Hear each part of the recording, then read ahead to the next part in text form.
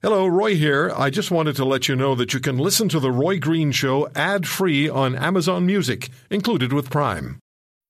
Isn't the point of traveling to get away from it all? To feel the best you've ever felt?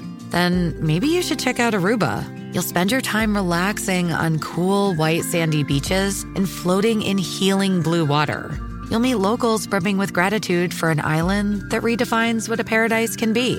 When your trip comes to an end, you won't need another vacation because you just had the vacation. That's the Aruba effect. Plan your trip at Aruba.com. Straight talk, no nonsense, honest debate. This is The Roy Green Show.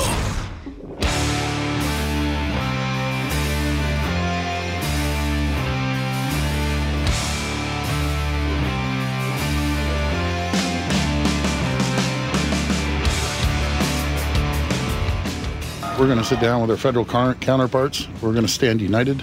I know all provinces should be standing united with our federal counterparts, and we'll deal with that. Well, there's the Premier-elect for Ontario, Doug Ford, responding to what happened with Mr. Trudeau and Mr. Trump. At The Roy Green Show, my Twitter account from @ChadBonnerts. What is a populist government? Populism at its root. Populism is a belief in the power of regular people and in their right to have control over their government rather than a small group of political insiders or a wealthy elite. The word populism comes from the Latin word for people, populus. And I'm telling you, one of the problems for the people who believe in globalism, Justin Trudeau is one of them, is that they don't like the idea of populism and nationalism because it flies against what it is they have bought into. And so that G7 issue, that whole G7 conference, was designed to challenge Donald Trump. And they did, and he reacted. And I'm not surprised at the manner in which he reacted, but I'll say again, I don't think Air Force One was the best location to do that from. Joining me on the program is John Thaler. He's a founder and chief investment officer at JAT Capital Partners, asset management and wealth management specialists. And Mr. Thaler, I had a whole series of questions for you, and then yesterday happened at the G7, so I still have some of those questions, but I'd like to begin with your assessment of the tariffs issue and what has now developed into what we suspected eventually would happen, and that is the head-butting between the President of the United States and the Prime Minister of Canada. How do you assess that? Hey, Roy, good to speak to you. Look, the President has made it very clear since his campaign that he was going to pursue the best both economic outcome for the United States as well as the best national security outcome for the United States. I think the talk about tariffs is really the beginning of a negotiation. And when it comes to tariffs, I really think the administration looks at the world in three buckets. There's China by itself, which really is the big end game, which is a conversation by itself.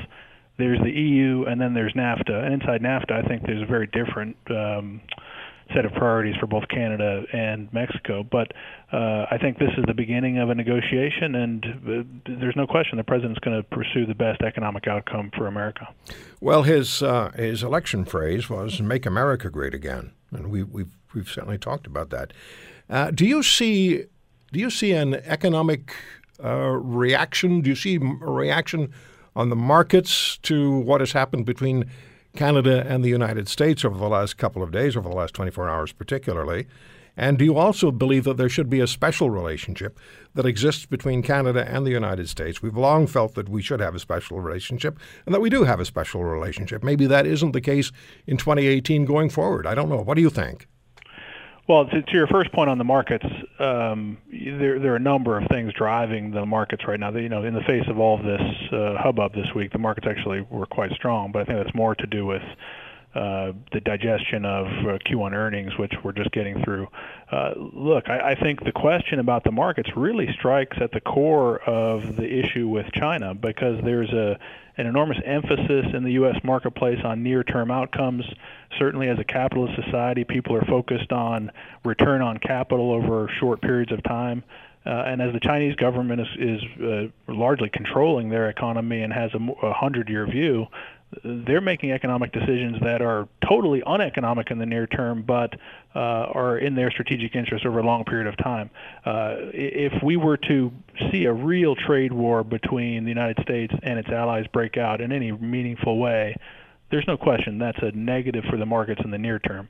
I think that the administration, however, is well advised to ignore near-term market outcomes in favor of what is the best long-term outcome for the United States. Your second point on the relationship between the United States and Canada, look, there's no question. Of all the players that are in this mix of President Trump, trade war, tariff conversation, Canada has the most unique allied relationship with the United States as a consequence of the similar cultures, the geographic proximity. The trade balance is actually quite neutral. I think as you think about NAFTA as one of the three buckets I mentioned earlier, the impact of NAFTA on the United States, or at least the perception of the administration, is that there was a significant amount of job loss to Mexico as manufacturing flowed below the border. We also have an immigration and drug issue flowing through that border that we don't have with Canada. I think when we're sitting here 6 or 12 months from now looking back on the outcome of this tariff stuff with the president, the outcome with Canada is likely to be quite benign. I would expect significant changes to Mexico. The president has talked about having unilateral negotiations with Canada and Mexico. I think that's the likely outcome. I think there are things he'd like to extract from Mexico that really aren't issues with Canada. So I do agree with your point that the allied relationship between the United States and Canada is very unique, really unique amongst the whole slew of global players we're talking about. Mm-hmm. We've long talked about the longest undefended border in the world. And I just saw that, to me, it was a case of, during the G7, the tariffs issue intruded on what was going to be more of a global economic conference. I'm not sure how to describe these G7 things any longer, other than to say they're superfluous in my view. But anyway, we have them, $600 million, and you see what we got. The tariffs issue now between Canada and the United States, never mind Europe or Mexico, just between Canada and the United States. How do you see that playing itself out? Because Mr. Trump yesterday was talking about the auto sector, cars being brought into the United States from Canada, and he may take a look at that as far as tariffs are concerned. Do you see this becoming a more contentious issue or settling down over the next 12 months?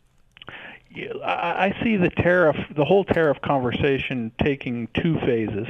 The first is, through the president's eyes, there's a starting point which is unfair. If you look down the tariffs globally between the United States and its trading partners, there's a whole variety of asymmetric tariffs that are asymmetric against the United States that are really a reflection of a negotiation that took place at a different point in time, particularly with the European countries who post World War II really were in need of rebuilding their countries, and the United States was a dominant economic power and was in a position to assist that. So phase one of this is reset to neutral. He's talked about fair trade, not one that has asymmetric tariffs. The second element of this, though, I think the president rightly looks at this as a businessman, as a pragmatist, and says the greatest strategic asset the United States has right now is our consumer.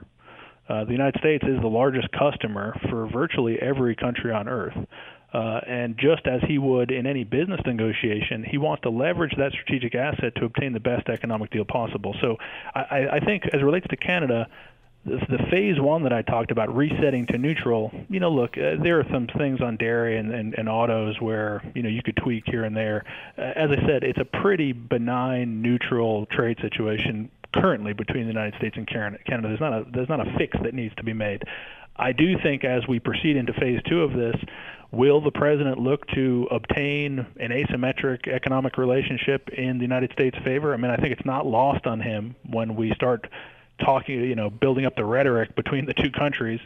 The United States represents more than half of Canada's exports, and Canada represents slightly more than 10% of the United States exports. So were we to find ourselves in a trade war, I think the president's perception is that's more painful for Canada by a mile than it is for the United States.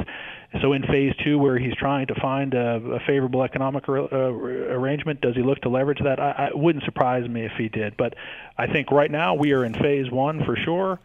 Canada is not really a concern, I don't think, on that basis. And as I said, I think all of this stuff is getting lost in the shuffle of China, which is the real end game. And frankly, all the players that were involved in the G7 ex-China really should have their eyes on how are we going to slow that economic power. That's the real end game for the administration. Mr. Thaler, great talking to you. Thank you so much for the time. Founder, CIO at JAT Capital Partners. Thanks again. Thanks, Roy. All the best.